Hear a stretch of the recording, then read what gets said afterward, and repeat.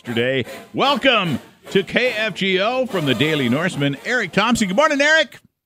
Good morning, and I think there's a bit of a reality check that happened yesterday. You know, and it's in the final score of the Vikings losing to Detroit, but leading up to it, you had all these experts and all these analytics saying what the Vikings were doing, winning close games, winning one-score games, was unsustainable, and they were looking back at the blowout losses to the Eagles and to the Cowboys. And so on Monday morning at 7:43, Eric Thompson, is this the Vikings team we thought they were? Well, it's definitely closer to what the analytics and everything else thought they were. I think it was still a pretty poor performance by the Vikings, especially on the defensive side of the ball. It was the bend, but don't break defense for the last several weeks, and it just broke. They could not get a stop, especially down the stretch against the Lions.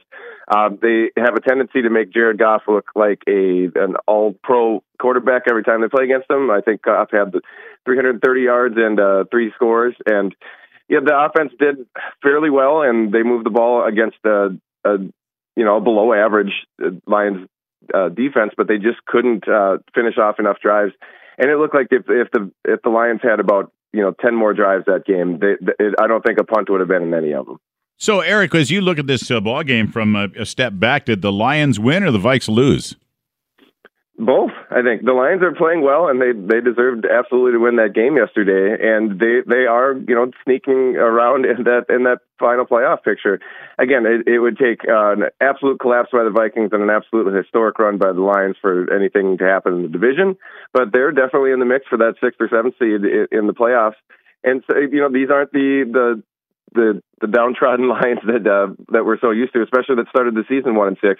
But they definitely exposed a lot of the holes in this team for the Vikings, and especially on the defensive side of the ball. Detroit has one of the highest scoring offenses, and they barely got slowed down by the Vikings defense. Again, I feel like we talk about this every week. Most of the time, it's been after a crazy win. But it's like, wow, this defense really needs to improve, and they're really predictable. And that didn't change yesterday. The middle of the field was completely wide open for the Lions all day, and they really didn't have any answers on defense. And was that because Harrison Smith was hurt? Can you put your finger on it? Yeah, I mean, that was a big part of it. The safeties were definitely out of position a couple times, especially on that opening touchdown that Jameson Williams scored for his first career catch. But it's not just Harrison Smith. The defense was pretty poor. I mean, they were allowing 400-plus yards with Harrison Smith on there. It's just, I really think it's you can't be predictable in the NFL. That's the worst thing you could be. And it really seems like the opponents know exactly where the defenders are and aren't going to be. And with the pass rush not getting home the last few weeks, this has been an absolute disaster on the defensive side of the ball. Again, the Vikings, barring a complete breakdown, are going to make the playoffs. But if they hope to do anything in said playoffs, they really have to change, I think, a lot of parts of their entire defensive philosophy, because it's just not working right now. They could have got a bye, could they have not? If they'd have won yesterday and won the division, would they have been the number 1 seed?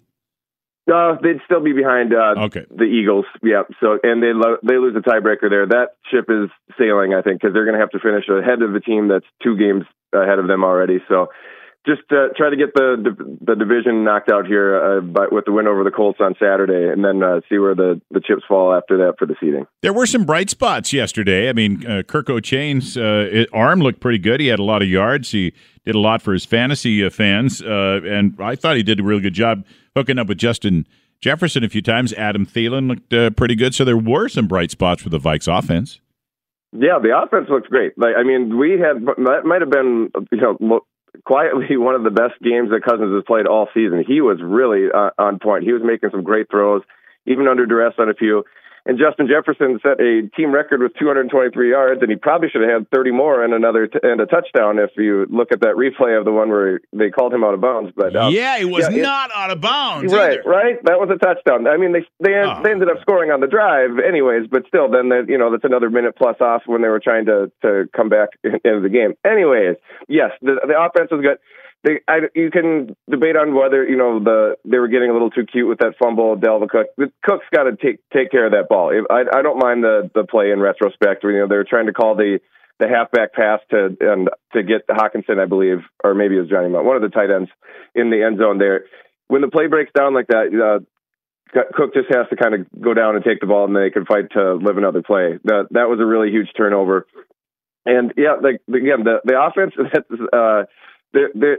you'd hope they'd almost put up more than 23 points against the Lions defense, but that really wasn't the problem yesterday. It was the defense in not being able to make a single stop barely against a good Lions offense. But again, this isn't just a 1 week anomaly. This has been 5 weeks in a row that the Vikings defense has allowed over 400 yards. And that just isn't sustainable if they hope to do anything in the playoffs. So what's the fix, Eric? By the way, we're talking with Eric Thompson from the Daily Norseman. I've got the website up here in the studio. It's dailynorseman.com. Is there a fix? You're an expert in this, Eric. What can they do to tighten up the defense? Well, if you listen to a lot of Vikings games, I think they'd like to make a personnel change of who's running the defense. Ed Donatel is not a very popular character right now among Vikings fans. I think that's a bit extreme, especially this late in the season. You're not going to find someone else that takes over. You just have to be less. They have to switch it up. I guess there isn't really like a one fix thing when you're allowing this many yards and points to everyone that you're playing against.